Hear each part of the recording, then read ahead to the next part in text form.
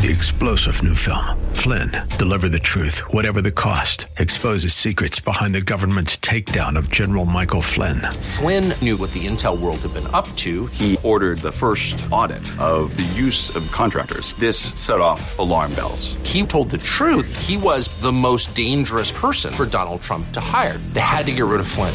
Flynn, deliver the truth, whatever the cost. Available now. Watch it today. Go to salemnow.com. salemnow.com. Welcome to the Georgene Rice Show podcast. This program was originally broadcast live on 93.9 KPDQ. We hope you enjoy the show. Well, good afternoon and welcome to the Monday edition of the Georgene Rice Show. Glad to have you with us.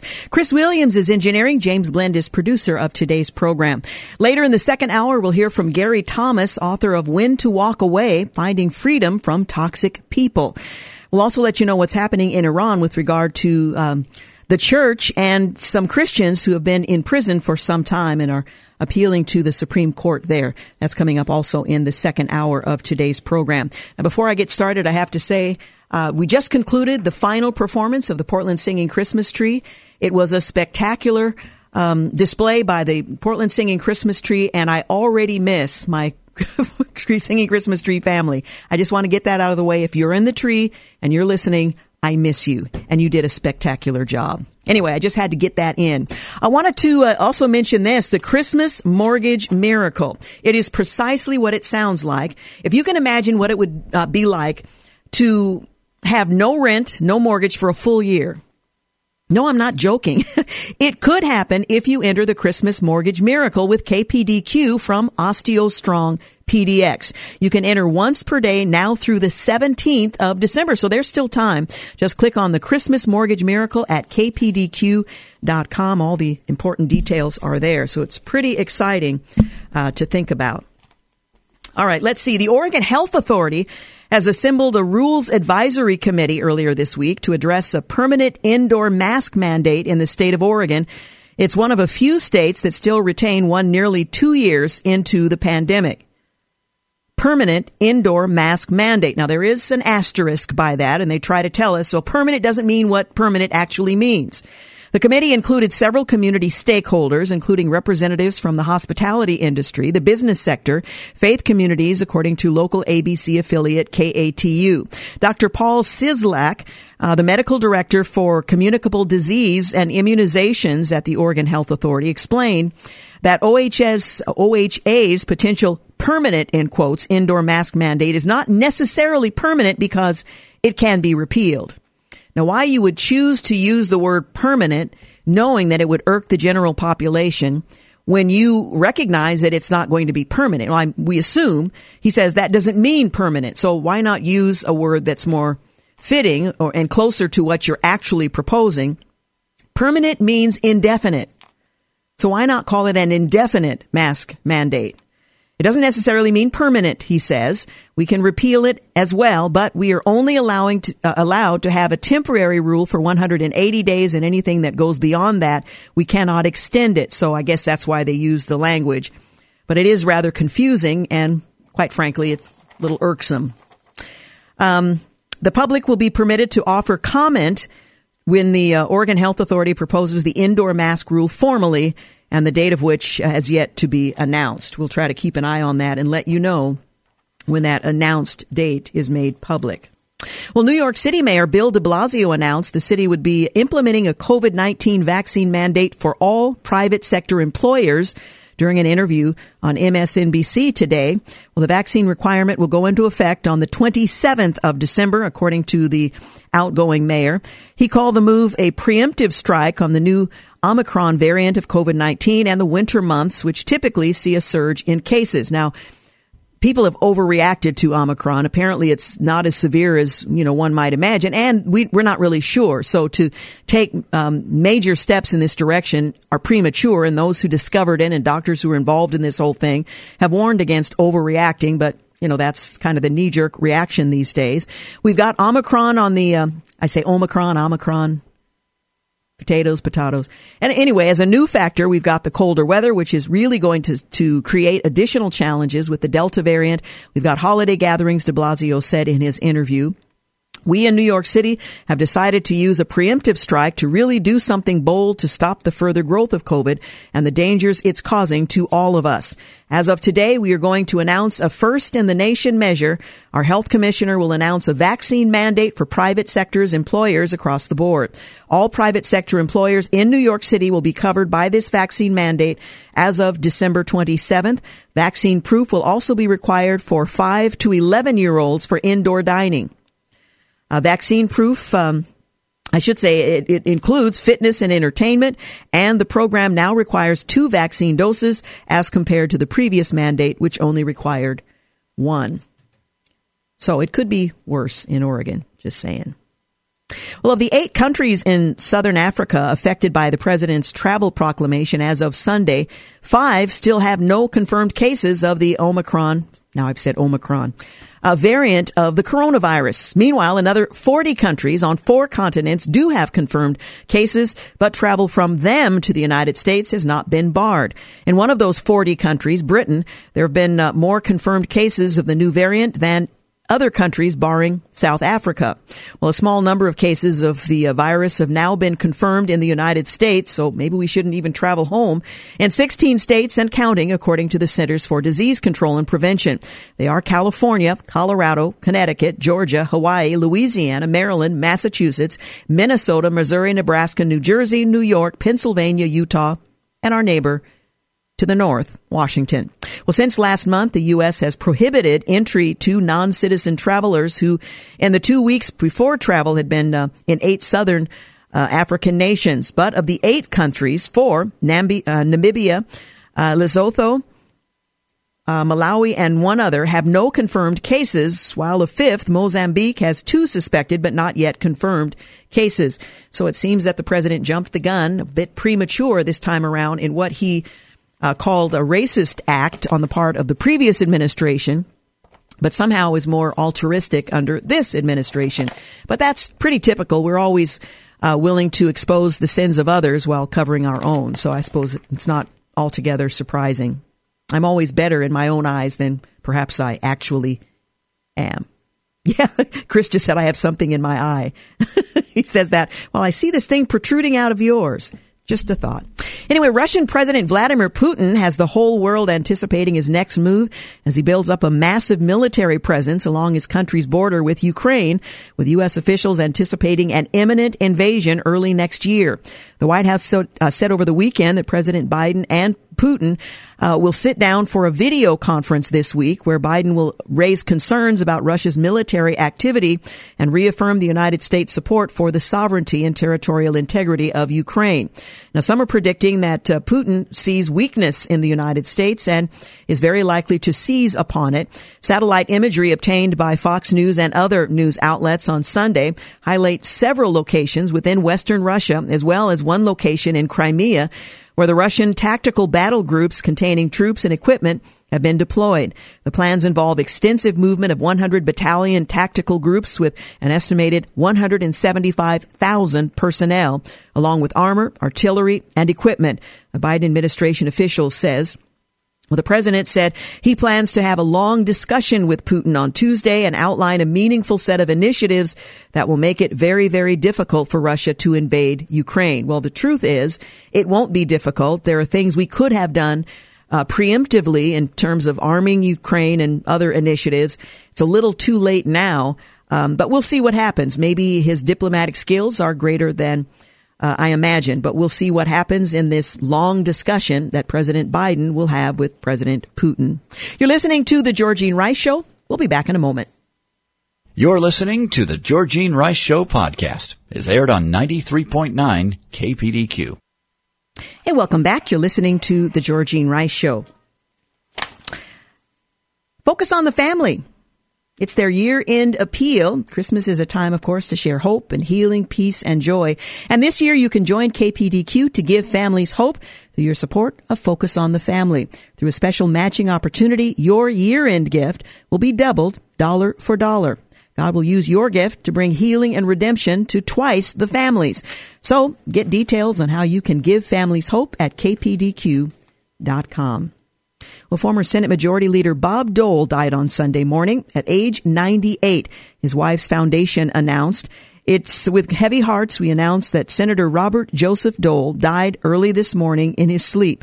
Elizabeth Dole Foundation tweeted, at his death at age 98, he had served the United States of America faithfully for 79 years. More information coming soon. Well, Dole announced earlier this year that he was being treated for stage 4 lung cancer, which prompted a visit at the time by President Biden to the Washington, D.C. home of the former senator. Dole, the former Kansas senator, was a World War II veteran who lost the use of his right arm on the battlefield in Italy. As former national chairman of the World War II Memorial Commission, he helped raise nearly $200 million for a World War II memorial on the National Mall, which was completed in 2004. He was the Republican Party's 1996 presidential nominee and had a political career spanning nearly 4 decades. Former President Bill Clinton presented Dole with the Presidential Medal of Freedom months after winning the election against him. Former President George W. Bush issued a statement Sunday saying Dole represented the finest of American values. Dole is survived by his wife, former North Carolina GOP Senator Elizabeth Dole, who is 85. In other developments, Republicans and Democrats reacted to Bob Dole's death, saying he represented the finest of American values. Bob Dole was a World War II hero and carried his battle scars the rest of his life, but never talked about them. One liberal anchor downplayed Bob Dole's record because of his support for Donald Trump. And Bob Dole's passing has veterans wishing for more people just like him. Well, a former CNN anchor calls on the networks to replace Chris Cuomo, who's been fired, with a woman. Former CNN anchor Brooke Baldwin, she asked her previous employer to consider a new female primetime host in an Instagram video on Sunday while addressing the termination of Chris Cuomo, the former host. Just like so many of you, I saw the news on Saturday about a sudden change in CNN primetime, and I have no comment on that decision, Baldwin said on Sunday. But just as someone as a woman who has worked there for over a decade, who has the utmost respect for my former colleagues, I just wanted to share something with you today. And that is when I saw the news pop on my phone, I did something I hadn't done since I left the place. I went back and I rewatched my parting words on my last newscast back in April. Upon a departure from CNN in April, Baldwin aired her grievances about the lack of opportunities for women at the network. The most influential anchors on our network, the highest paid, are men. My bosses, my executives are men. The person who oversees CNN daytime is a man, and my executive producer for 10 years is a man. So I've been surrounded by a lot of men, she went on to say. Needless to say, her point was, you need to replace Chris Cuomo with a woman. Well, there's a thought. In other developments, a new Chris Cuomo misconduct allegation emerged days before his CNN firing, totaling 2. Howard Kurtz points out that Jeff Zucker protected Chris Cuomo, referring to him as his man until the new details proved too damaging. And Joe Concha ripped Chris Cuomo, saying his ego, hubris, and a complete lack of a moral compass led to his termination. End quote. A Michigan sheriff is in contact with a person of interest connected to the building where the Crumleys were found, lawyers say. An Oakland County, Michigan resident has retained a lawyer for his reported connection into the disappearance of James and Jennifer Crumley, the parents of the accused school shooter, Ethan Crumley. The Michigan resident is in contact with the Oakland County Sheriff's Office, and a meeting is planned and was held earlier in the day. The 65-year-old is an Oakland County resident and owner of an interior art design company, which has a location inside the building where James and Jennifer Crumley were found by law enforcement officers early Saturday morning. His attorney, Clarence Doss, issued a statement on Sunday saying that he is a person of interest but has not been charged with any crime. Mr. Sikora has not been charged with any crime. Nevertheless, upon learning of the Crumleys' arrest on the 4th, he voluntarily contacted the Detroit Police Department and Oakland County Sheriff's Office to provide information. James and Jennifer Crumley were charged with 4 counts of involuntary manslaughter after their son Ethan Crumley was charged in the shooting at Oxford High School, where 4 people were killed and at least 7 others injured, including 1 teacher.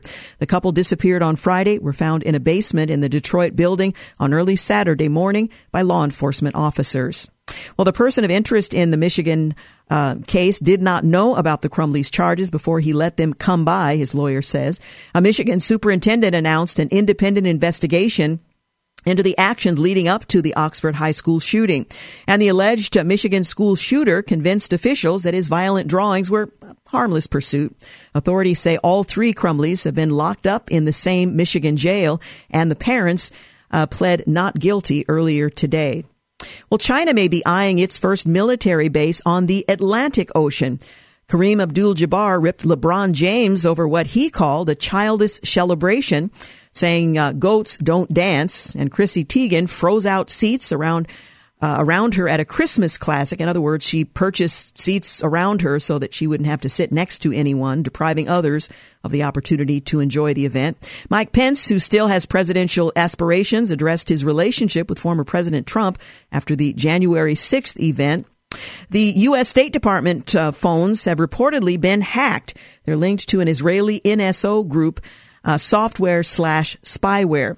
Instagram is asking users to create second accounts.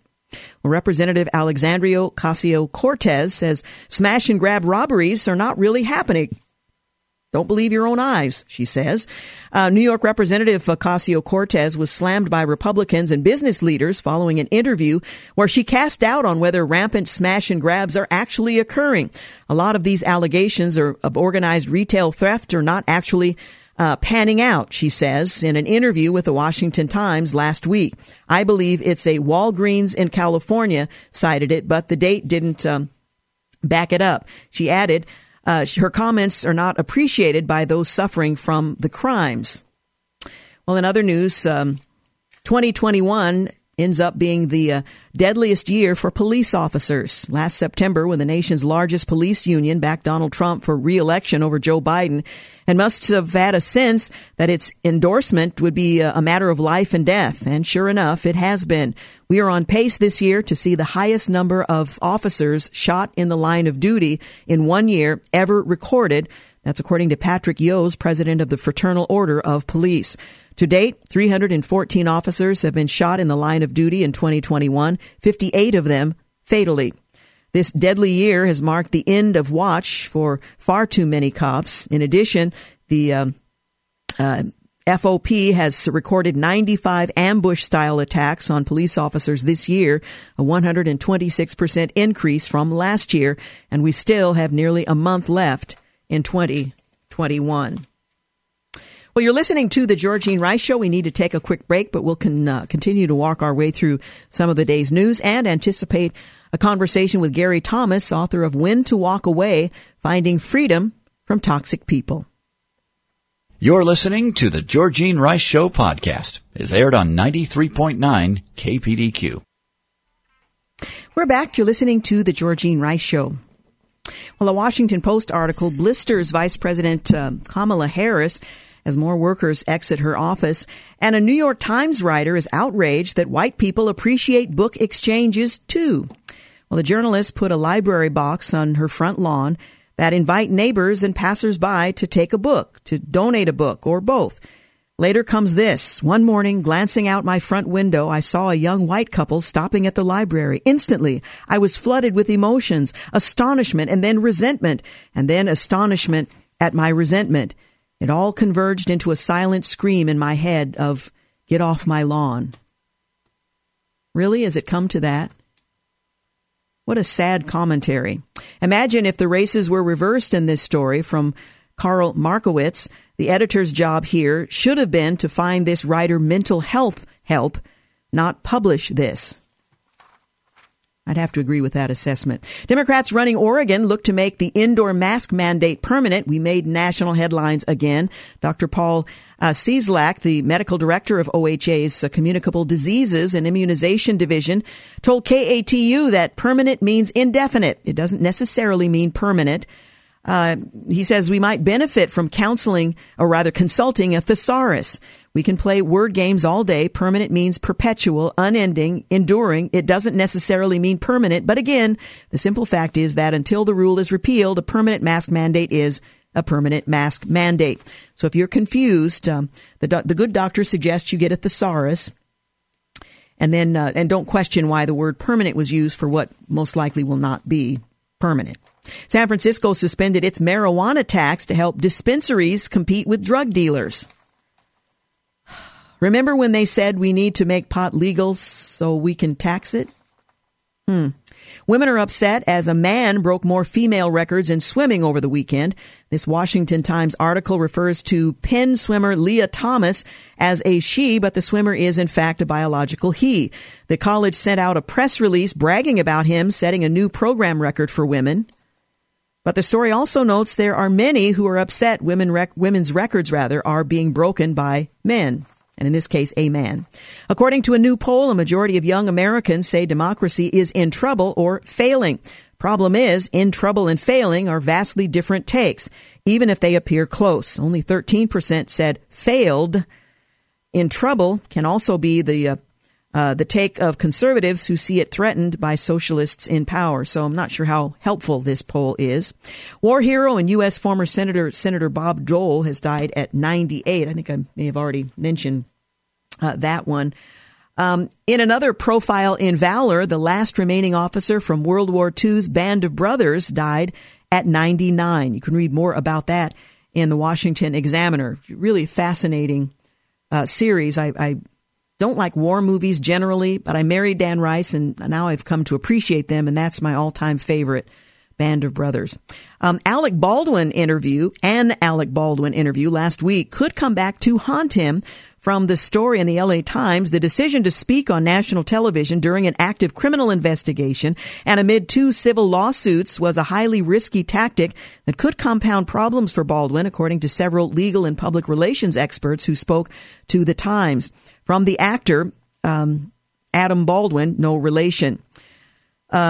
In politics, the House's Big Brother Democrats blocked a GOP effort to codify a parents' Bill of Rights. And in a case of friendly fire, Joe Manchin backs a GOP-led effort to overturn Biden's vaccine mandate for private employers. More developing on that story.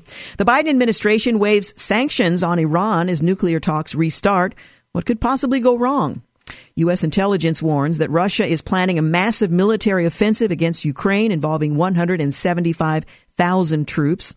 China has warned of firm countermeasures if the U.S. stages a diplomatic boycott of the Beijing Olympics. Too late. They've already staged a diplomatic boycott. Trust in U.S. military has declined as worry over China has increased.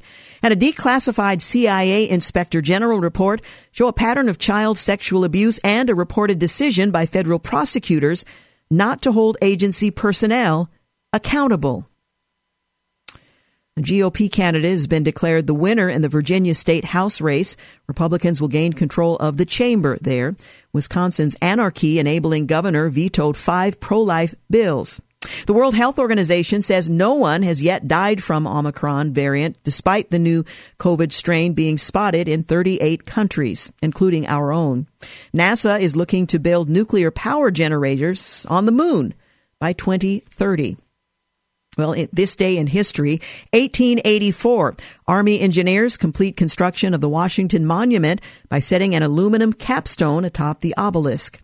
1865, the 13th Amendment to the U.S. Constitution abolishing slavery is ratified as Georgia becomes the 27th state to endorse it. 1907, the worst mining disaster in U.S. history occurs as 362 men and boys die in a coal mine explosion in Monongah, West Virginia. 1917, some 2,000 people are killed when an explosive-laden French cargo ship, the Mont Blanc, collides with a Norwegian vessel at the harbor of Halifax, Nova Scotia, setting off a blast that devastates the Canadian city. 1917, Finland declares independence from Russia. 1923, a presidential address is broadcast on radio for the first time as President Coolidge speaks to a joint session of Congress. 1947, Everglades National Park in Florida is dedicated by President Harry S. Truman. 1957, America's first attempt at putting a satellite into orbit fails as Vanguard TV3 rises about 4 feet off of Cape Canaveral, the launch pad, before crashing down and exploding. 1973, House Minority Leader Gerald R. Ford is sworn in as vice president, succeeding Spiro T. Agnew, who had resigned after pleading no contest to tax evasion amid scandal. 1982, an Irish National Liberation Army bomb explodes at a pub in Ballykelly, North Ireland. Northern Ireland, I can say that, killing 11 soldiers and 6 civilians. 1998 in Venezuela, former Lieutenant Colonel Hugo Chavez, who had staged a bloody coup attempt against the government 6 years earlier, is elected president. 2008, President-elect Barack Obama says in a Saturday radio and internet address that he'd asked his economic team for a recovery plan that would save or create more than 2 million jobs. 2013, the Fender Stratocaster that Bob Dylan played at the 1965 Newport Folk Festival is sold at Christie's for nearly $1 million, the highest price ever paid for a guitar at auction. I'd be willing to sell one of Dan Rice's guitars for around that amount. 2017, President Trump declares Jerusalem to be Israel's capital, defying warnings from the Palestinians and others around the world that he would be destroying hopes for Mideast peace. And finally, also in 2017, Time magazine names as its person of the year, the Silence Breakers, those who had shared their stories about sexual assault and harassment in the hashtag #MeToo movement. Well, ahead of a scheduled video call between President Biden and Russian President Vladimir Putin on Tuesday to discuss the Ukraine crisis, the Kremlin says Putin will seek written guarantees that NATO will not expand further eastward. But President Biden, asked about Russia's red line on Ukraine, replied, "I don't accept anybody's red line." Well, amid deepening concerns about Russia's military buildup on Ukraine's border, President Biden also said, this is on Friday, that the U.S. was putting together what he believed would be the most comprehensive and meaningful set of initiatives to make it very, very difficult for Mr. Putin to go ahead and do what people are worried he may do, end quote. Well, Secretary of State Antony Blinken warned in Europe last week that the U.S. could put in place against Moscow things that we have refrained from doing in the past, alluding to even tougher economic measures that those taken thus far in response to Russia's annexation of Crimea, cyber attacks, election interference, and attempted assassinations in Europe. But this would be the last straw after many last straws. Well, the two sides are drawing battle lines ahead of the call tomorrow. President Biden said that he, as he left Washington for Camp David on Friday night, that he expected to have a long discussion with Putin about Russia's actions regarding Ukraine. The Washington Post reported on Friday on U.S. intelligence assessments that Russia plans to deploy and has already deployed 175,000 troops along the Ukraine border by early 2022. Current U.S. military estimates are that as many as 100,000 personnel have been moved to that area. Russia denies its plans to invade. They are evading, but they are denying plans to invade while becoming increasingly vocal about its objections to NATO military exercises near its territory and its opposition to Ukraine joining that alliance. And Apple notified the State Department employees of phone hacking linked to NSO Group software. Apple last week notified 11 U.S. State Department employees in Uganda that their iPhones were hacked, and investigators have linked the attack to a tool deployed by NSO Group, an Israeli technology company that was blacklisted by the Biden administration, according to a person familiar with the matter. Some of the targeted State Department employees were foreign service officers who are U.S. citizens, while others appear to be locals working for the embassy. The person familiar with the matter said the hacked phones were linked to State Department email addresses, the person also said. The alerts appear to be the first confirmed case of NSO Group's mobile hacking tool known as Pegasus, being used to successfully target American officials. The Biden administration last month placed NSO Group on an export prohibition list that restricts the firm from obtaining some types of technology from the U.S. That came after a recent series of articles published by a global consortium of journalism organizations alleged that Pegasus, one of the NSO Group's main software intrusion tools, had been used by dozens of law enforcement and intelligence customers around the world to target and break into cell phones belonging to politicians, human rights activists, and journalists. Well, you're listening to The Georgene Rice Show. Coming up in our second hour, we'll talk with Gary Thomas, author of When to Walk Away, Finding Freedom from Toxic People. You're listening to The Georgene Rice Show podcast. It's aired on 93.9 KPDQ.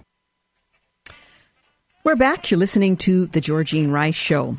I want to remind you that Saving America with Charlie Kirk on 93.9 KPDQ weekdays following this program is a program worth sticking around for. Charlie Kirk is the founder and president of Turning Point USA, a national student movement dedicated to identifying, organizing, and empowering young people to promote the principles of free markets and limited government.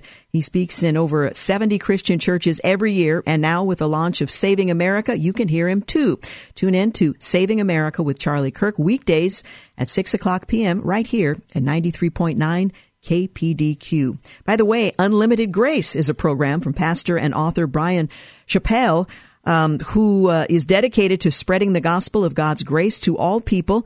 He wants believers to serve God through faith and fuels the joy of transformed lives. You can catch Unlimited Grace also right here on KPDQ at 7:30 a.m., at 11 o'clock p.m. on 93.9 FM and 7:30 a.m. on True Talk 800, our sister station.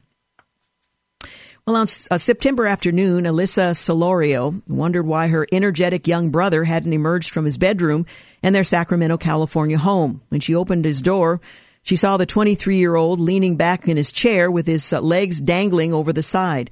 She rushed to her brother. She shook him, but it was to no avail. He was dead. A counterfeit pharmaceutical pill laced with illicit fentanyl had killed him. Well, drug cartels are taking advantage of law enforcement weakness and policy failures to smuggle record amounts of the lethal drug into the United States. America has a fentanyl crisis, and it begins at the southern border. Well, Mikhail Tirado was one of an estimated 93,331 overdose fatalities in the United States last year, an all-time high, nearly 5 times the murder rate. The deadly overdose tool was primarily caused by fentanyl, a highly lethal synthetic opioid. It's manufactured mostly by Mexican cartels with ingredients imported from China and then smuggled over the southern border. Fentanyl has been arriving in large quantities every year since at least 2016. Well, the cartels are taking advantage of law enforcement weakness and policy failures to smuggle these record amounts of lethal drugs into the U.S., according to an interview with half a dozen current and former drug and immigration agents. And while a lack of screening technology to find contraband at ports of entry and an inept U.S.-Mexico campaign to cripple the cartels are longstanding issues, there's also a new one, the flood of migrants across the border that the Biden administration has done little to stop. Well, former law enforcement officials say the cartels are behind the surge, overwhelming the capacity of agents to pursue drug smugglers. They can freely enter Texas, New Mexico, Arizona, California, carrying fentanyl, while agents are diverted to apprehending and processing migrants. Well, frustrated border agents, their unions have been calling on Congress to send reinforcements, but help is not on the way. The administration's upcoming budget request doesn't include funding for more Customs and Border Protection agents, so again, help is not on the way. Well, instead, the administration is embracing a public health approach to the fentanyl crisis. It's proposed spending $11.2 billion, a huge increase over last year, to expand substance abuse prevention, treatment, and recovery services. But curbing opioid addiction is very challenging. Most substance abusers avoid treatment, according to researchers, and only about 1/3 of those receiving long-term medical care fully recover. Cartels have turned to fentanyl because the super potent powder is cheap to produce, makes it more profitable than heroin, according to an assistant special agent in charge of the DEA division in New York. Fentanyl potency at 50 times the strength of heroin is what makes it so deadly. DEA analysis found that 40% of the seized pills had a potentially deadly dose. I saw the devastation, says Triana, one of the officers, the devastation that heroin brought to Baltimore as a young police officer. But fentanyl is a more potent, deadly threat. It's frightening. Crime groups have gained complete control of the Mexican side of the 1,950-mile border, directing the flow of both migrants and drugs, according to Victor Avila, a former supervisor, special agent with Immigration and Customs Enforcement, who specialized in human and narcotics trafficking. The smugglers make their way across tough terrain to one of hundreds of stash houses located near roads in the border region. The drugs are then placed in cars and driven through often unguarded checkpoints and across the country. Rather than pursue these smugglers, many Border Patrol agents are handling the crush of migrants entering the U.S. In a statement to Real Clear Investigations, the Border Patrol spokesperson pointed to increased drug busts as evidence of strong enforcement, but agents say more seizures already indicates that more of the deadly drug is entering the country, since they've only been capturing an estimated 10% to 15% of the total. More manpower would be helpful, they say, but agents say that Mexico must start targeting cartel production labs to further cut the supply. That's not currently happening. The current president in Mexico ended Mexico's military campaign against cartel leaders 2 years ago. The populist president is pushing an agenda to reduce poverty in the hope that it will curb the appeal of drug smuggling. Meanwhile, the cartels face little resistance. So from that side of the border, it's not going to improve, it appears, anytime soon. Meanwhile, parents across the country are suing schools over clandestine gender transitions. The lawsuit filed on the 17th of November by two public interest law firms against the Kettle Moraine School District in Wisconsin over the clandestine social transition of a 12-year-old girl marks the latest in a series of cases where school officials allegedly initiated social gender transitions without parental knowledge or consent. The Wisconsin Institute for Law and Liberty, one of the public interest firms suing the school district, is also involved in litigation against the Madison Metropolitan School District. But one attorney involved in the litigation says that policies and guidelines that are prompting schools to carry out clandestine transactions are in place all across the country. This sort of thing is metastasizing like a cancer underneath the surface around the country, says the president and general counsel of the Child and Parents' Rights Campaign. Well, Broyles represents Jeff and January Little John in a lawsuit that alleges that Leon County schools in Florida started helping their daughter transition without their consent after their daughter experienced gender dysphoria during the spring and summer of 2020. Mrs. Littlejohn told the school district she's emailed her daughter's math teacher explaining that they weren't affirming at home, but they didn't feel like we could stop our daughter from using a nickname. However, weeks later, Mrs. Littlejohn told the school district her daughter made a shocking revelation while being picked up from school, saying, "Mom, I had a meeting today about my name, and they asked me which restroom I wanted to use." Well, I immediately, the mom went on to say, was very upset. I was confused. I asked her to elaborate. What are you talking about? I don't know anything about a meeting.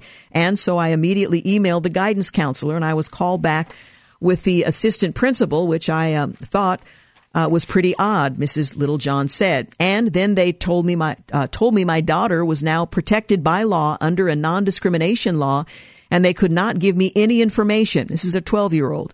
Could not give the mother any information because the daughter had to be the one to authorize her notification or attendance at the meeting. Adding that when she initially called the school, they wouldn't even confirm such a meeting had taken place. A guide for employees at Leon County schools in addressing LGBTQ students shared with the DCNF by the Child and Parent Rights Campaign includes that the question, a student has exhibited behavior in school leading administrators or teachers to believe the student is LGBTQ+, should the parents or legal guardians be notified? Answer, no. Outing a student, especially to parents, who apparently are the enemy, can be very dangerous to the student's health and well-being. Some students are not able to be out at home because their parents are unaccepting.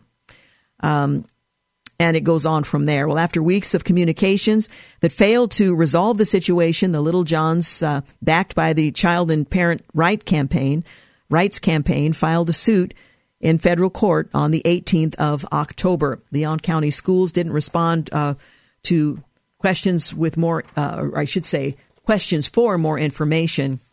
But apparently these suits are taking place all around the country. And according to the policy, parents are not being advised, informed, or included. You're listening to The Georgene Rice Show. We've got news and traffic coming up here at the top of the hour. We'll be back with a little more news and then a conversation with Gary Thomas, When to Walk Away, Finding Freedom from Toxic People. We'll be back. You're listening to The Georgene Rice Show podcast. It's aired on 93.9 KPDQ. Hey, welcome back. You're listening to the second hour of the Georgene Rice Show. Coming up in the next couple of segments, we'll hear an interview with Gary Thomas, author of When to Walk Away, Finding Freedom from Toxic People. Now, I know you and I don't know any toxic people. We only associate with, really fine people with whom we always get along. But for those who, just want to know what the research has to say, Gary Thomas will join me in the next couple of segments. Again, When to Walk Away, Finding Freedom from Toxic People. Chris, I think on the other side of the glass here is probably going to be taking notes. You don't have the freedom to walk away because, we work together. Well, taking a look at the news, the Biden administration will not send any diplomatic or official representation to the Beijing Olympics for the 2022 Winter Olympics.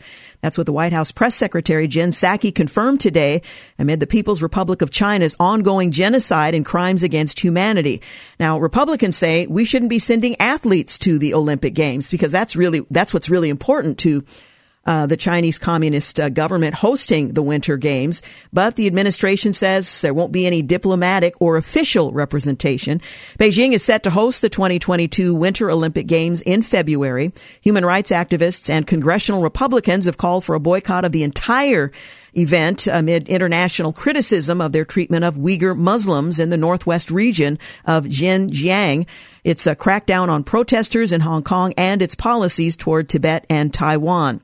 Well, during a White House press briefing earlier today, she said the athletes on Team USA have our full support, but an official delegation will not travel to the games with them.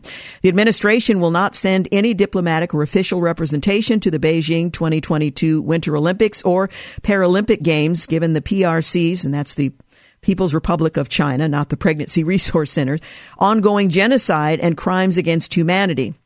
The athletes on Team USA have our full support. We will be behind them 100% as we cheer them on from home. Well, she added that the United States will not be contributing to the fanfare of the games. U.S. diplomatic or official representation would treat these games as business as usual in the face of the egregious human rights abuses and atrocities in Xinjiang, and we simply can't do that, she said. She added, as the president has told President Xi, standing up for human rights is in the DNA of Americans. I wish that was completely true. We wouldn't have, 62 million unborn children who have lost that battle of human rights. Anyway, the White House press secretary noted that the Biden administration has a fundamental commitment to promoting human rights and feels strongly in our position, end quote. We will continue to take actions to advance human rights in China and beyond. Well, the administration in March sanctioned Chinese government officials over the serious human rights abuse against ethnic minorities in the Uyghur Autonomous Region and warned at the time that China would continue to face consequences should the atrocities continue. Well, congressional Republicans for months had urged the administration to discuss moving the Olympic Games out of Beijing. A State Department spokesman, Ned Price, on Monday also doubled down on the White House's announcement, saying that the move does not modulate at all our support for Team USA. We will be behind them 100%. Well, the State Department said that its top priority is the safety and security of the American people, and said it intends to provide consular and diplomatic security services to ensure our athletes, coaches, trainers, staff associated with the U.S. Olympic team that are secure, that they have access to American citizen services that we provide as a routine matter of all, or to all Americans overseas, but maintain that it is a separate matter from official diplomatic representation. Well, as for other nations following suit, Price said the decision is a sovereign decision that each country needs to make on its own. We fully expect that other countries will announce their decision in the coming days and weeks. What we know today is that there are many countries around the world, including many of our closest allies, who share these concerns. So there won't be a diplomatic presence at the Olympic Games in 2022, but there will be athletes. At least that's where it stands at this point. Well, for several years, the Family Research Council has focused attention on the troubled African country of Nigeria. We frequently reported about the rampant violence and killing of Christians by radical Islamist terrorists in the eyes of many, seen as a slow-motion genocide there. In early 2021, they updated an extensive report on the relentless violations of religious freedom in that vast and influential African nation. Then, just a year ago, we were encouraged to learn that then Secretary of State Mike Pompeo had designated Nigeria a country of particular concern. Well, that designation is applied to countries whose governments have engaged in or tolerated particularly severe violations of religious freedom. Well, sadly, Nigeria's designation was short-lived. On Washington Watch, Tony Perkins invited a congressman, Chris Smith, who's a Republican out of New Jersey, to discuss the shocking and unexplainable actions of the current Secretary of State, Anthony Blinken, in Nigeria. Just hours after he launched the administration's first diplomatic outreach to Africa, the U.S. inexplicably removed Nigeria from its State Department's list, an outrageous betrayal of an already brutalized Christian community. And sadly, that status remains the case. In other news, Vice President Kamala Harris is being described as a bully in a new report that brands her as the common denominator behind a recent exodus of high-level staffers. Harris' allegedly soul-destroying management style was revealed by staffers to the Washington Post, who wrote about it extensively just days after a spokesperson and longtime aide Simone Sanders announced her departure. Who are the next talented people you're going to bring in and burn through and then have them pretend they're retiring for positive reasons? Former Harris aide Gil Duran told the paper. Duran said Harris' destructive patterns were behind the recent turmoil and exit of Sanders and communications director Ashley Etienne. One of the things we've said in our little text group among each other is what is the common denominator through all of this? It's her, Duran said. One former staffer claimed the vice president fails to read briefing materials, then lashes out at others when she's unprepared. It's clear that you're not working with somebody who is willing to do the prep and the work, the staffer said. With Kamala, referring to the vice president, you have to put up with a constant amount of soul-destroying criticism and also her own lack of confidence, so you're constantly sort of propping up a bully, and it's not really clear why. Now, it's not clear that President Biden intends to run for a second term, and she would be the next up. And one questions whether or not she will be the front runner for the Democrats if that were in fact the case. Meanwhile, former Vice President Mike Pence says he knows he did the right thing on January 6th in certifying the 2020 election and ignoring the requests from then President Donald Trump to overturn the Electoral College results. I know in my heart of hearts, that on that day we did our duty under the Constitution, he said in an interview with a Christian broadcasting network that was released a few days ago. I don't know if President Trump and I ever see eye to eye on that day, or that many of our most ardent supporters will agree with my decision that day, but I know I did the right thing. If Pence's comments sound familiar, they are. The former vice president, headlining a Republican county fundraising gala in New Hampshire 6 months ago, made headlines when he emphasized that he did his duty under the Constitution and the laws of the United States. And there's a lot of speculation in the 2024 watch that former Vice President Mike Pence may seek the White House in 2024 for the Republican Party. You're listening to The Georgene Rice Show. Up next, we'll talk with Gary Thomas, When to Walk Away, Finding Freedom from Toxic People. We'll be back. You're listening to The Georgene Rice Show podcast. It's aired on 93.9 KPDQ. Hey, welcome back. You're listening to the final segment of the Georgene Rice Show. Story out of Iran. Apparently, Iran's houses of worship are no longer illegal, according to a Supreme Court justice. It's an unprecedented ruling, and it asserts practicing and promoting Christianity at home is not a national security threat. Now, advocates debate whether it's going to be heeded or not, but this is certainly a move in the right direction. Now, 9 Iranian Christians from Rasht are facing national security charges based on this whole way of thinking. Well, currently at least 20 Christians are jailed in Iran because their faith was deemed a threat to the Islamic Republic's national security. Now, of the more than 100 Iranian believers imprisoned since 2012, all have faced similar charges. But a recent decision by the Supreme Court in Iran, this is a Supreme Court justice, gives hope to them all. And this is what the judge says. Merely preaching Christianity through family gatherings, house churches, is not a manifestation of gathering and collusion to disrupt the security of the country, whether internally or externally. Now, that's according to the judge, Syed Ali. Last name I won't attempt. The promotion of Christianity and the formation of a house church is not criminalized in law. End quote. Now, 2 years ago, there were 9 converts from the non-Trinitarian Church of Iran in Rasht, about 200 miles northeast of Tehran near the Caspian Sea. They were arrested. There were raids on their homes and the church, which met in Homs, sentenced to 5 years in prison in October of 2019.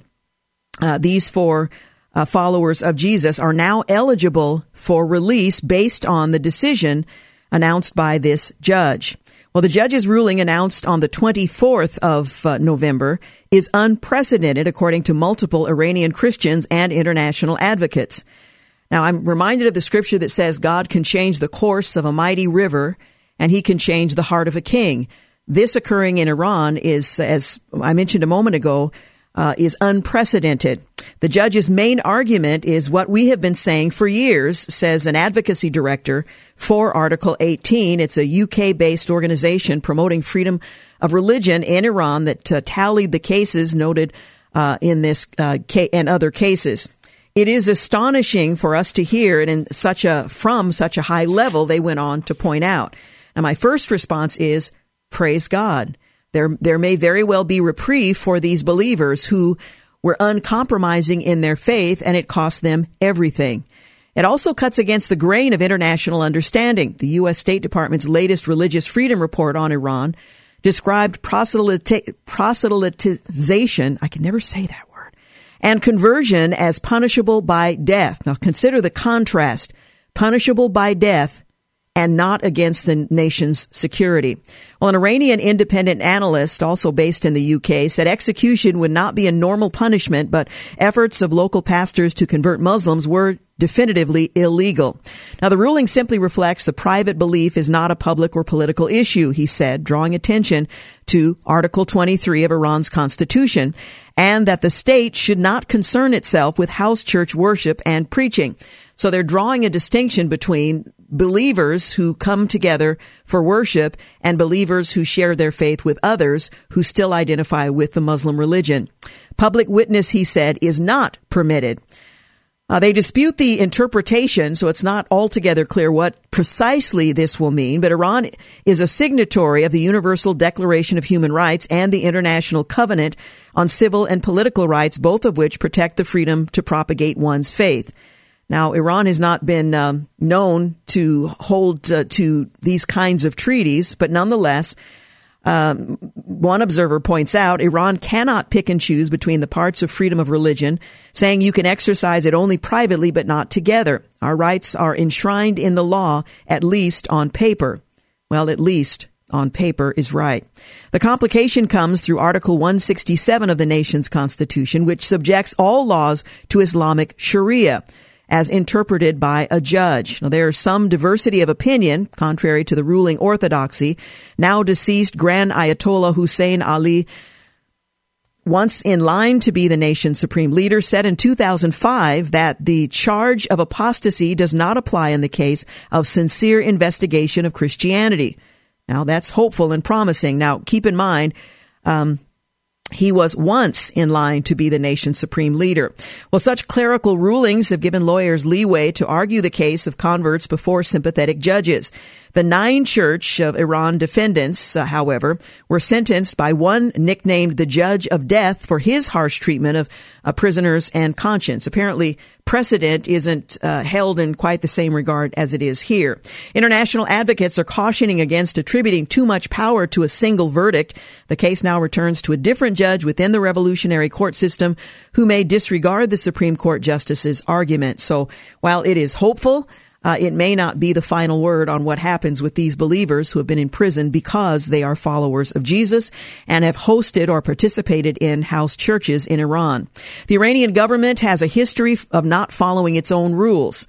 Hormaz Shariat, who's president of Iran Alive Ministries, which runs a Farsi language Christian satellite TV network, very likely this decision will not really help Christians.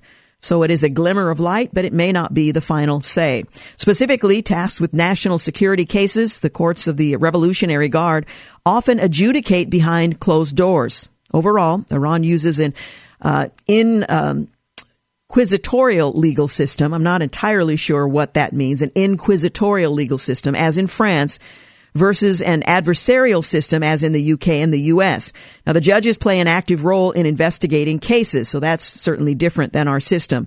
Well, this is unprecedented, but it remains to be seen how the revolutionary courts will evaluate this decision, stated Middle East Concern. It's quite likely that a review will see the sentence reduced, but this is not enough. These men should be acquitted of any crime. That would be a game changer for the Christian converts in Iran. So apparently it's not altogether shocking that a judge, a single judge, would rule in this way.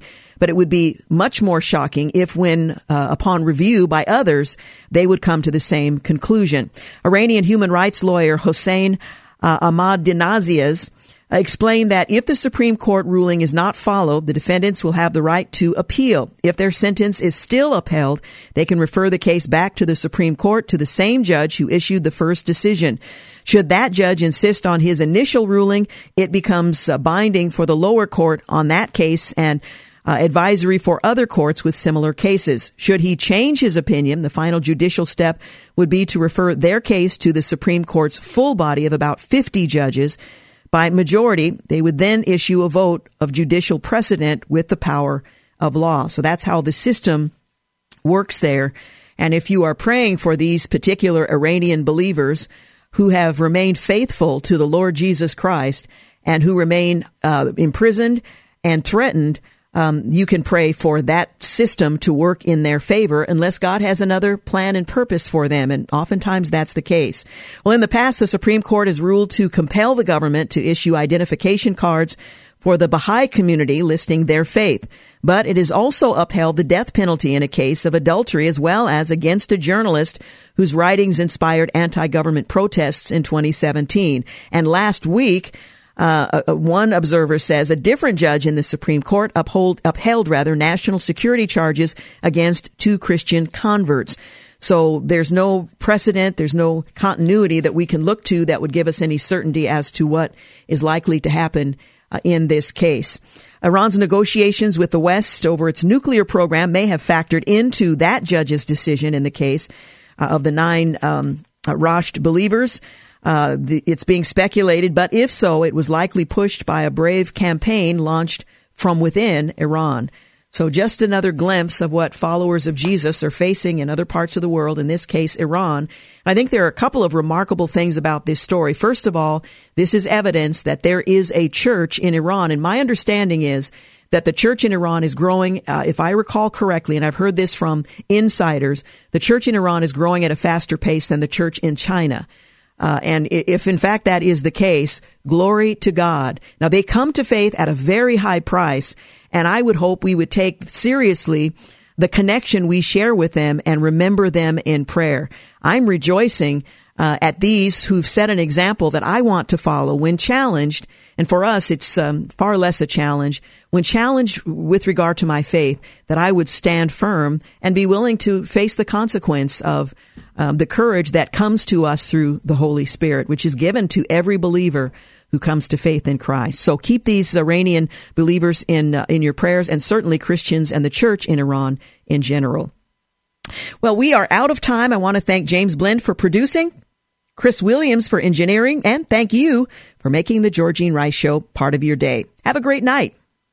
Thanks for listening to the Georgene Rice Show podcast. If you'd like to download a podcast of the show or would like more information on today's guests, please visit the show at kpdq.com or on Facebook. Follow the show on Twitter at GRiceShow and like us on Facebook. And join us live every weekday at 4 for more critical thinking for critical times on 93.9 KPDQ. 3-star General Michael J. Flynn, head of the Pentagon Intelligence Agency, knew all the government's dirty secrets. He was one of the most respected generals in the military. Flynn knew what the intel world had been up to. He understood its funding. He ordered the first audit of the use of contractors. This set off alarm bells. The explosive new documentary, Flynn, Deliver the Truth, Whatever the Cost, uncovers the facts behind this scandal. Flynn told the truth. He was the most dangerous person for Donald Trump to hire. I find out the worst enemy that I'm going to face in my life is right here in America. They took my assessment and they wanted me to change it. And I was like, I'm not changing it. They had to get rid of Flynn. With in-depth interviews, archival footage, and never-before-seen personal records of the man behind the headlines. I just felt like I was drowning. Flynn, Deliver the Truth, Whatever the Cost. Available now. Watch it today. Go to salemnow.com. salemnow.com.